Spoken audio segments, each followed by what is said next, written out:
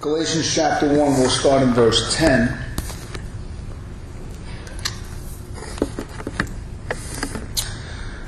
For am I now seeking the approval of man or of God? Or am I trying to please man? If I was still trying to please man, I would not be a servant of Christ. For I would have you know, brothers, that the gospel that was preached by me is not man's gospel. For I did not receive it from any man, nor was I taught it, but I received it through a revelation of Jesus Christ. For you have heard of my former life in Judaism, how I persecuted the church of God violently and tried to destroy it. And I was advancing in Judaism beyond many of my own age, among my own people. So extremely zealous was I for the traditions of my fathers. But when he who has set me apart before I was born, and who called me by his grace, was pleased to reveal his Son to me in order that I might preach him among the Gentiles, I did not immediately consult with anyone.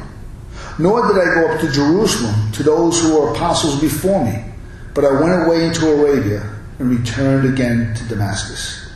Then after 3 years I went up to Jerusalem to visit Cephas and remained with him 15 days. But I saw none of the other apostles except James, the Lord's brother. And what I am writing to you before God, I do not lie. Then I went up to the regions of Syria and Cilicia, and I was still unknown in person to the churches of Judea that are in Christ. They were hearing it said, he who used to persecute us is now preaching the faith he once tried to destroy. And they glorify God because of me. Let's pray. Father, we thank you, Lord, for the testimony of your servant Paul's apprehension by you on the road to Damascus, Father God, where you took him from being a persecutor and to being a preacher, Lord. We greatly thank you for that, Father God, for his salvation and all our salvation, Father. We ask you to breathe upon this text tonight, Father God. Let us know, Father God, that whether it's Paul or me or any Christian today, our true desire is to be a servant of Christ and not a pleaser of men.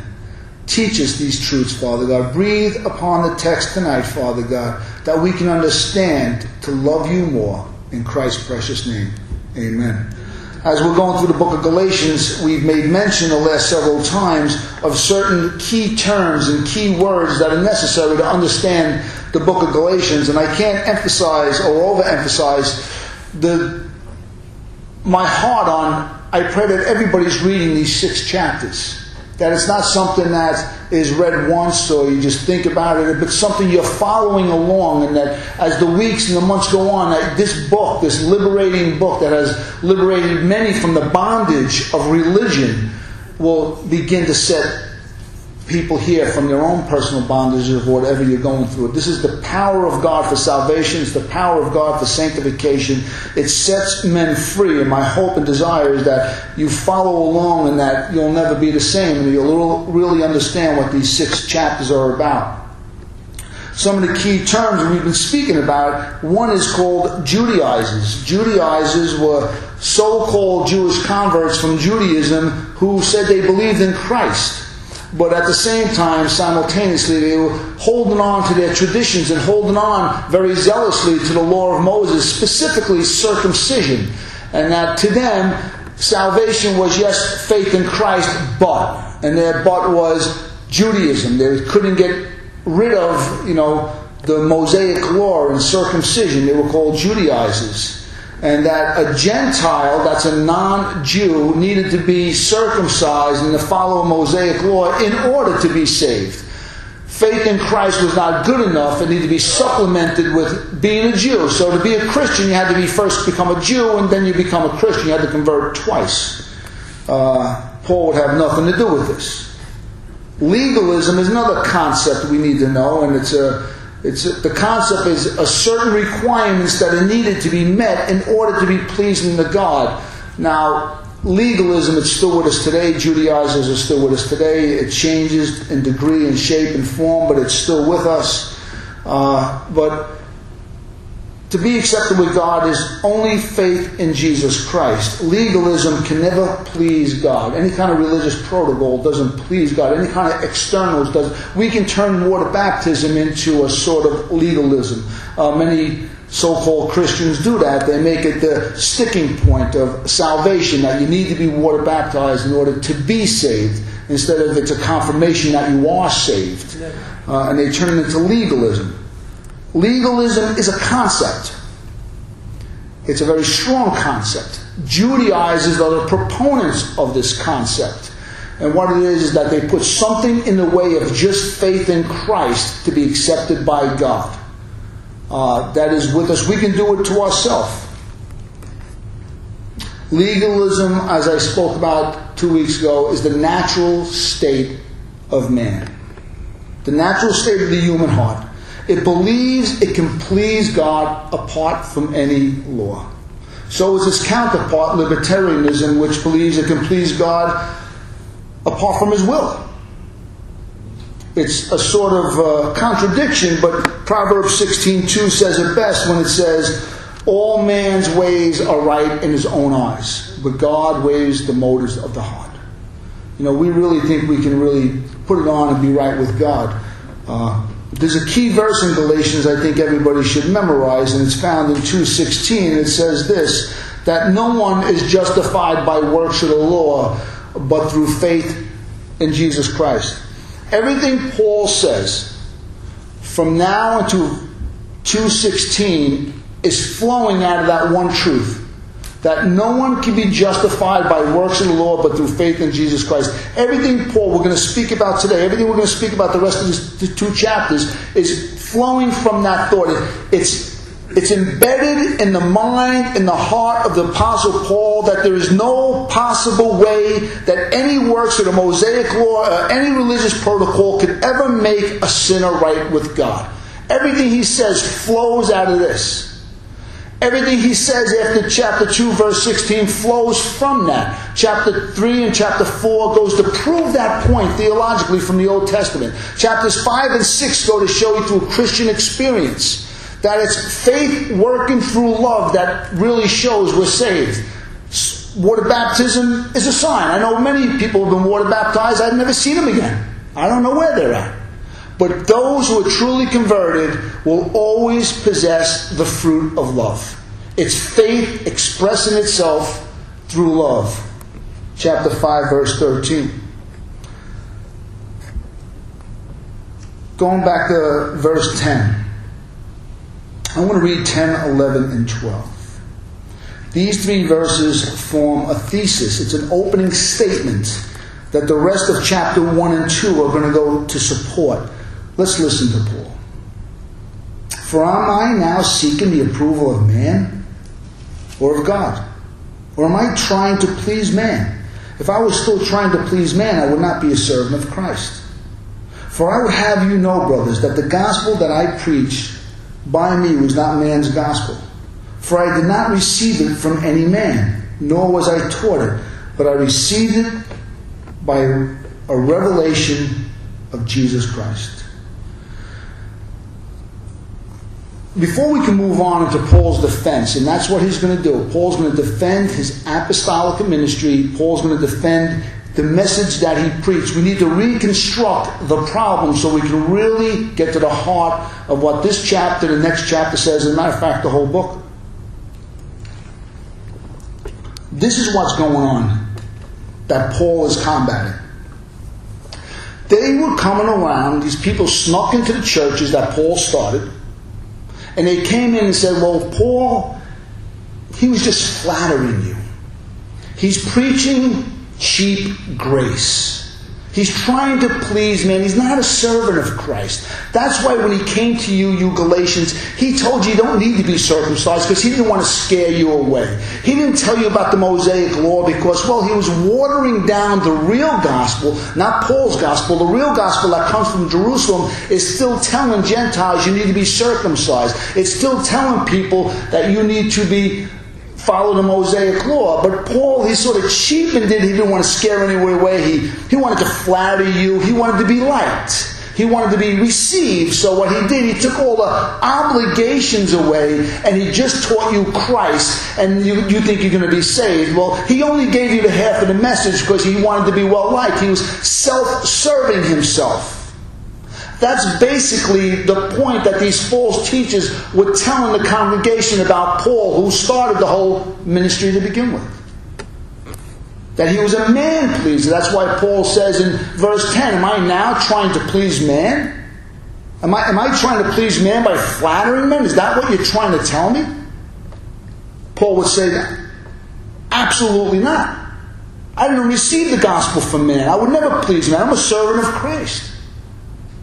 The second point here is that these people that came in, these Judaizers that were undermining Paul's work in Paul's church that he started by God's grace, they were saying, well, you know something? Paul is a rogue preacher.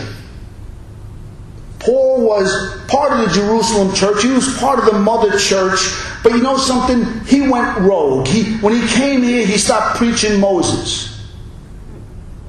And what they were trying to say is that Paul's credentials to preach came from the apostles at the mother church. But by the time he went through the Mediterranean and got to this place in southern Turkey, he had changed his whole methodology. He changed his whole message. He changed the whole gospel for the sake of being a man pleaser, for the sake of preaching cheap grace, for the sake of being liked. That was the accusation. What Paul is saying here in the rest of the text is that, no. I am not pleasing man. I am a servant of Christ. And he's going to go prove these two false accusations of his genuine conversion, his genuine call, and the genuineness of the gospel he preached. And it's not Paul who's wrong, but it's the false teachers who are wrong. And he's going to do this quite uniquely. First, he goes to his divine origin of his salvation. He goes to the road to Damascus experience that he had. He also goes back to the time before he was a preacher. He was a persecutor. He also goes back to his obsessive love for the Lord, his love for Moses. If anybody should know the law of Moses, it's Paul, not the false teachers. If anybody should be preaching circumcision, it's Paul. If anybody should preach the Mosaic law, it's Paul. But why doesn't he preach it anymore? Well, we're going to find out. In chapter 2, he goes on to, in this chapter, the next chapter, he goes on to 2 visits with the apostles. One was for acquaintance and it was personal. The other one was quite tense. Then there's the testimony of those who personally he persecuted. They were praising Paul. Though he was once a persecutor, now he's preaching the faith he once tried to destroy. And then in chapter 2, we go into one of the saddest, I can't wait to get there to preach on next week, but Paul's open rebuke of Peter for being hypocritical on this very matter. All this goes to substantiate that Paul was a genuine apostle with a genuine message for genuine conversion and for genuine sanctification. That's what's going on over here. So before we can get into it, we need to know those 2 accusations. I'll say it once again. People snuck in to undermine Paul's message, telling people he preaches cheap grace, salvation without obligation, and that he was once a true apostle from Jerusalem, had credentials from other men, but he went rogue. Paul would have nothing to do with that. Let's go to verse 13.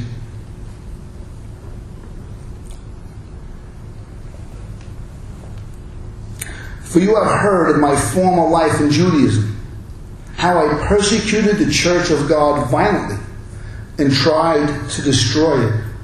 Paul starts off with common knowledge. Paul was well known. He was a well-known persecutor. He had an infamous reputation as a persecutor who violently persecuted the church. He's making a point here. Though I was a compulsive, obsessive destroyer of the church, I was bent. I had no other ambition but to destroy this church. The point he's making, why would I now be preaching the faith unless something happened in my life? He's making a point from a negative point of view. Verse 14. And I was advancing in Judaism beyond many of my own age among my people. So extremely zealous was I for the traditions of my fathers. He had this great love. He wasn't just a persecutor of the church. He wasn't just trying to destroy the name of Christ. Paul wasn't trying to destroy Christians. Paul was destroying this new movement within Judaism. It was a sect. It was a cult. All it was undermining everything that were taught in the Old Testament by lifting up this name of Jesus. They weren't called Christians yet. They were a cult. They were a sect of Judaism. Paul leans on his pre-conversion life in Judaism, how zealous he was. The point he's making all this is, what happened? What happened to my life if I was so extremely zealous for the traditions of my father, if I was so extremely zealous for the Mosaic law, to the point that I was advancing more than anybody else of my contemporaries? This man was self-consumed with religion. He was promoting himself in Judaism. But something happened, what Paul is saying here. And we see what happens here in verse 15. But when he who set me apart before I was born and called me by his grace was pleased to reveal his Son to me in order that I might preach him among the Gentiles. That is what happened. Paul had a but God moment. But God stepped into Paul's life. But God set Paul apart. That God set Paul apart before the foundations of the world, before his mother's womb, before he was conceived in his mother's womb, was when the call of God came on Paul. Unbeknownst to Paul, God had a greater plan for this persecutor of the church, who was so zealous for Judaism, to change him in an instant to become a preacher of the faith only days before he was persecuted. These are Paul's very unique qualifications to be a preacher, to be saying what he's saying, to be proclaiming what he proclaims. He even claims it to be a pre-existent dimension to this, that God did all this work before the foundations of the world, before he was in his mother's womb. That's when the call of God came on Paul to preach. God was pleased to take this persecutor and make him a preacher to the Gentiles. The Galatians church were proof of his apostolic ministry. Verse 17 goes on. Nor did I go up to Jerusalem to those who were apostles before me, but I went away into Arabia and then returned again to Damascus. Paul here in verse 17 gives a short reminder that he did not seek man's instruction when it came to preaching the gospel. But he went away to Arabia. It's an allusion to God's continuing education. Now, what Paul is doing, Paul didn't have any to go up to Arabia. He didn't go up to Jerusalem. He didn't go for a private seminar with the apostles to learn about this Christian faith. Understand something. Paul's understanding of Jesus Christ was nothing less than divine and supernatural. He was not tutored. He was not schooled. He was not lectured. He didn't go to the seminary up in Jerusalem. No. Paul was apprehended in a supernatural way in his mind before the foundations of the world, before his mother's womb. He was set apart specifically on this earth to preach the gospel. That is the point he is making. He is defending himself. He's defending his call because he's going to defend his gospel. Paul is not concerned about himself. He's concerned about the message he preached, that if anybody distorts it, let them be accursed. Because if you change the message that Paul preached, you'll damn men to hell. The point is this: he's more concerned about the message, but unfortunately, because he attacked on the messenger, he had to defend himself. Paul is not happy about defending himself. He'd rather not defend himself. He's forced into defending himself so he can defend the message that brings life. Paul does not bring life. The gospel brings life. And it is worth, in Paul's estimation, to defend himself so he can defend, as he says, my gospel, which I did not receive from man.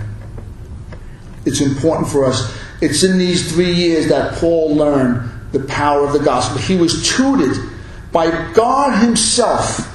As he went through the Old Testament, he recognized something that the Judaizers, Peter did not recognize it.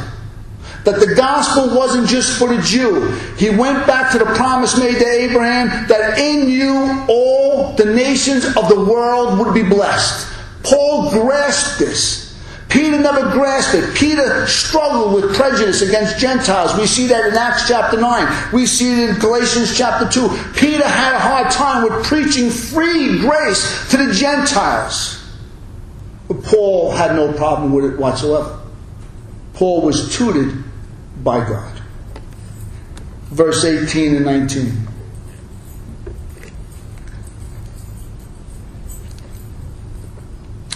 Again, he's defending his ministry. Then after 3 years, I went up to Jerusalem to visit Cephas, that's Peter, and remained with him 15 days. But I saw none of the other apostles except James, the Lord's brother.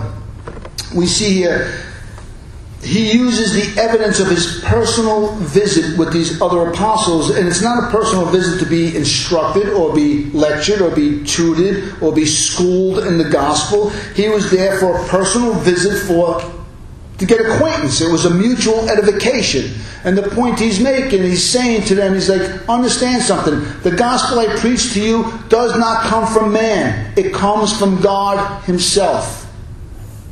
How important is that for us? So important is this to Paul. He says in verse 20, "In what I am writing to you before God, I do not lie."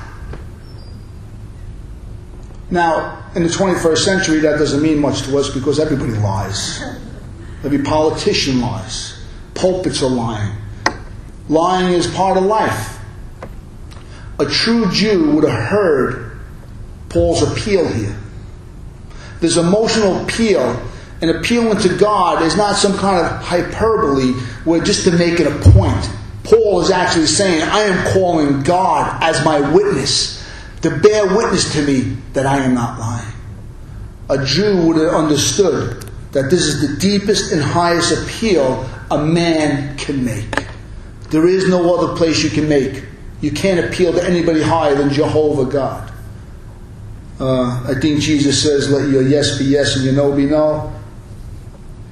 Keep your vows, because anything else besides this is of the devil. But we live in such a time, in such a culture where lying is, it's second nature to people. So if anybody was to swear on God, right away I would say that means he's probably lying and trying to make a point. Let's listen to verse 21 and 22. Then I went into the regions of Syria and Cilicia. He's defending himself. He's trying to make a point, make it clear to this Galatian church that understand something. What they are telling you, they're lying. Listen to my life story. Then I went to the regions of Syria and Cilicia, and I was still unknown in person to the churches of Judea that were in Christ.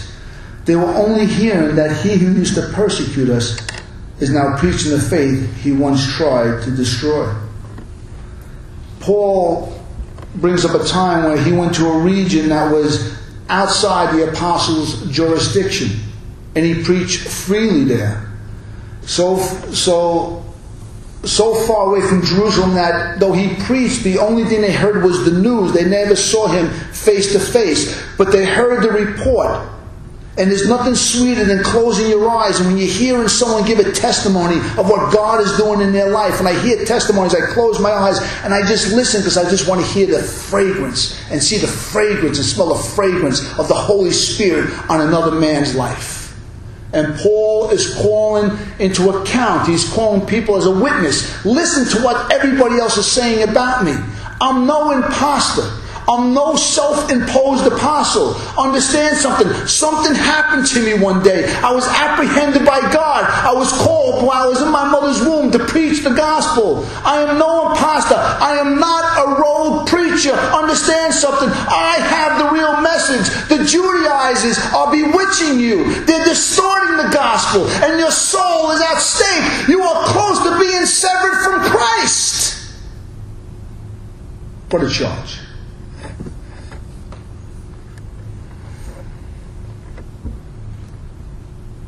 Paul had a unique preparation to gospel ministry.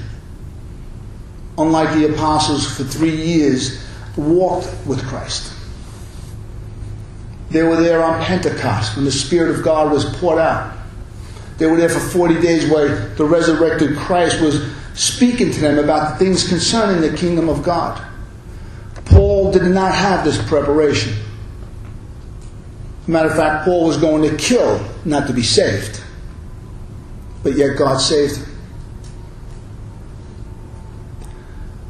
When it comes to bridging the gap with a text we just read, and what does it mean to you and me today? Is it necessary for us to really get into this? Yes. In every way, what I tried to say, the best I could say it, means everything to your spiritual life as you sit here. Your life depends on it. And I know that, but most of you don't know that. Most people reading this autobiographical account of Paul's life and his call into ministry and the gospel he preached and defending himself, he sounds like an oversensitive preacher. But understand something. Did anybody love Christ today? Did anybody feel forgiven today? Did anybody feel close to Christ this weekend? Is anybody grateful in this room right now for what Christ has done for you? Understand something. It's because Paul defended the true gospel. That's why. Please understand that. That's why. It means everything to us today. You know, we don't want to get weighed down with the details. It's easy to get weighed down the details, and we don't want to forget the number one point that Paul is saying here is that his call and his gospel is God ordained. And that the Galatian church had to listen to it as it was the voice of God. You know what I'm going to say next? You and I have to listen to it as it's the voice of God. Though 2,100 years or 2,000 years have separated us from Paul, understand something. The gospel is as binding on you as it was the Galatian church. It's a binding on me. When Paul says, I am an apostle of God, set apart for the preaching of the gospel, I have to say, amen. Speak, Paul. Speak to my heart. Show me the distortions of my own life. Show me how I've butchered the gospel. Show me how I'm not living right. Show me, Paul. Like you did the Galatian church. Show me my blind spots, Paul. The gospel is as binding on your life right now as when Paul first spoke it. Yes, it has everything to do with you and me. As we said 2 weeks ago, we can personally distort the gospel for convenience sake. It is easy to twist truth. It is easy to twist words, even from people, our parents. We can twist words and say, well, you know, they didn't really mean that. Never mind someone who lived 2,000 years ago and wrote.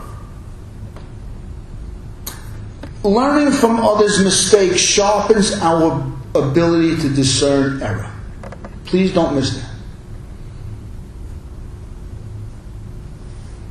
Learning from other people's mistakes can sharpen our ability to discern error, whether it's others or our own.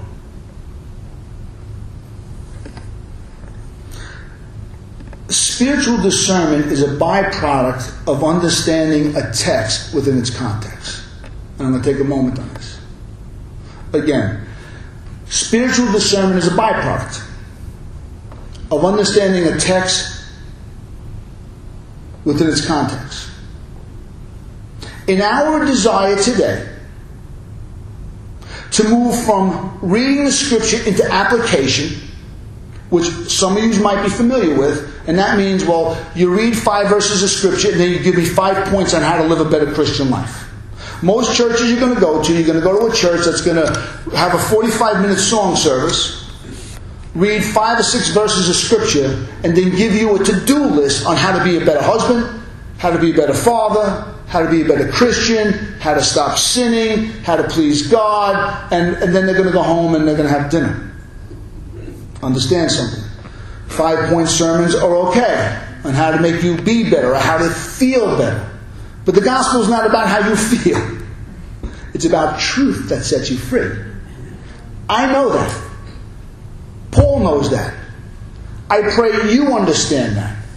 We're not here to meet felt needs. We're here to preach Christ and Him crucified and Him being elevated in your heart, that you too can stand against every temptation of Satan.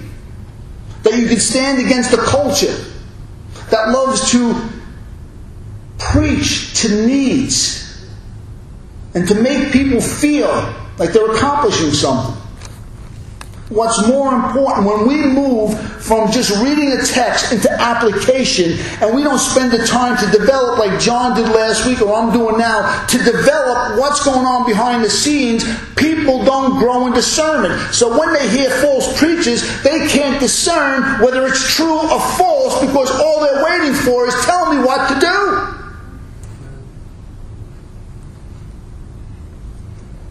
Learning the history, learning what Paul was facing, teaches us to be analytical and not gullible. Within the Christian church, because we get into these sermons that just deal with felt needs, they don't ever understand, is the preacher preaching the gospel of Jesus Christ, which alone sets me free from the wrath of God, and which alone empowers me for spirit life. That is the problem. That is behind all this. So when we come here and we explain the text and we give you the history and we give you the background, it's not because we have nothing better to do. It's because we want to prepare your minds and your hearts that when you go out and someone's preaching on television, you can tell right away there's something wrong with that. That is not the gospel that's trying to get me to jump through a hoop so I can be blessed, and it's not pointing to Jesus Christ and what He did on the cross. Amen. That is how we bridge the gap between this text and today. It has everything to do with your life. If I could tell you the one time that broke my heart, when somebody was crying to me and saying, Pastor, Pastor. And I said, what's the problem? And I happen to know the person very well. And they're not financially well off. And I said, I heard so-and-so preaching on television. I wrote a $1,000 check because I needed to be blessed. Now, I know the person. I know the person doesn't have $1,000. I know the person hasn't given $1,000 to a church in 2 years because they don't have the money. But the man was so convincing that that was the missing link in their spiritual life. The only thing that was happening, they were out $1,000. There was no blessing attached to it. God's grace wasn't attached to that. That was manipulating people's emotions to try to find favor with God. That's why it's important. When you come to church, you listen to what's being said. And you understand the background of the book of Galatians. Why do we have it? There's a reason. There are false teachers distorting the real gospel that gives you life and gives you hope and gives you eternity. And for that you fight and you continue to fight. And we still fight against that today.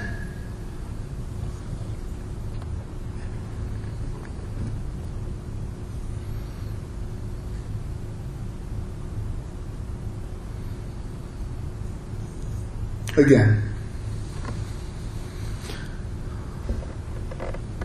it's important to understand motives and agendas. Is this God's gospel of grace and freedom in Christ which leads to spirit-empowered life? Or am I being manipulated by someone some way? Or worse, is Satan behind this? It takes years of study and application. We should not avoid the sake of trying to be allegedly relevant at the expense of being discerning. If you want to be discerning, it takes time. It takes application. It takes reading. It takes listening to truly discern truth from error. Let's go into application.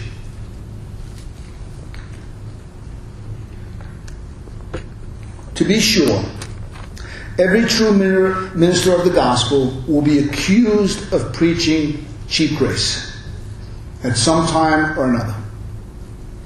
Jesus Christ was accused of eating and drinking with the sinners. They didn't like this. This would-be Messiah was actually bellying up at the bar with the guys and eating with the sinners and hanging out with the prostitutes and the tax collectors and another rogue people from the faith. They didn't like this. He was cheapening the Mosaic law. He was cheapening Jehovah. He was accused of preaching true grace, of cheap grace. Anybody who really preaches the gospel of Christ at times, if you come in for one sermon, you could make it sound like, or think it sound like, or you could perceive that they're teaching or preaching cheap grace. There's no obligations. I heard MacArthur say that one day. He says, sometimes you can come here, it sounds like I'm preaching cheap grace, and other times I'm preaching the law. And sometimes it sounds like that. Sometimes obligations, like picking up your cross, of denying yourself, of suffering for your witness for Christ. Sometimes it could sound like it's hard and it's heavy. Not every sermon is supposed to make us sing. Sometimes it stings and sometimes it hurts. And sometimes we get introspective and saying, wow, where am I in the faith? Do I have faith without works? Maybe that's a good place to start. And sometimes it sounds legalistic and sometimes it sounds like the law. And other times you hear the message that no, you cannot do nothing to please God. And that is the truth. And it sounds like cheap grace, that all we have to come and there's no obligations. You know what the obligation that's binding on your life? You know what the obligation binding on my life is? Two things: to love God and love people. Because Paul says that's the fulfillment of the law. He who loves is saved. Because God puts love in us.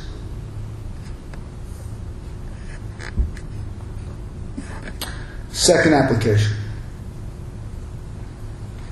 Contrary to cheap grace, Paul's gospel in Galatians points to man's total inability to please God in any way, shape, fashion, or form.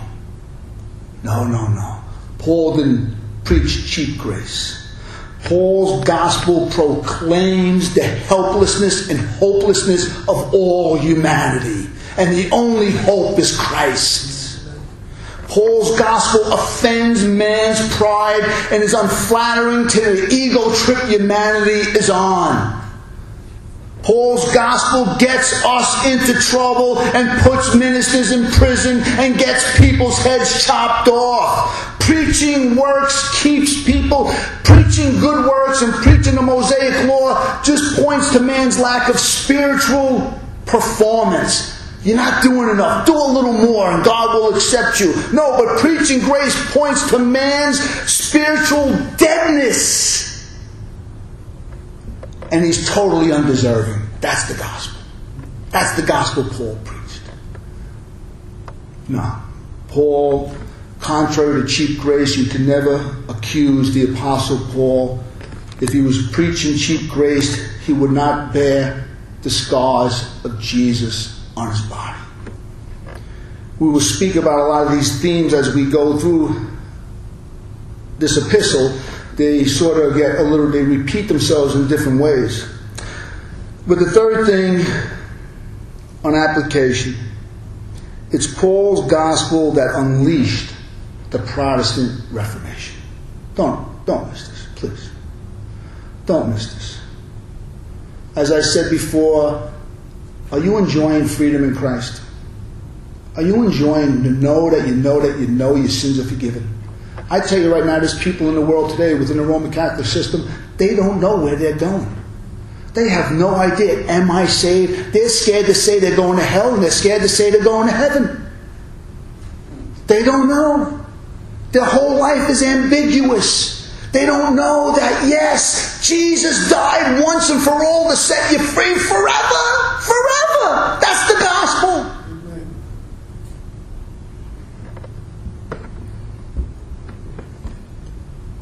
It unleashed the Protestant Reformation and rocked the medieval Roman Catholic Church to the core.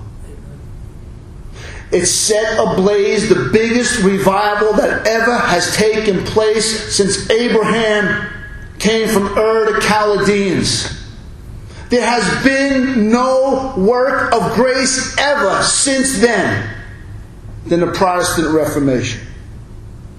Grace alone, Scripture alone, faith alone, in Christ alone, for the glory of God alone. That is it. It all comes from this book.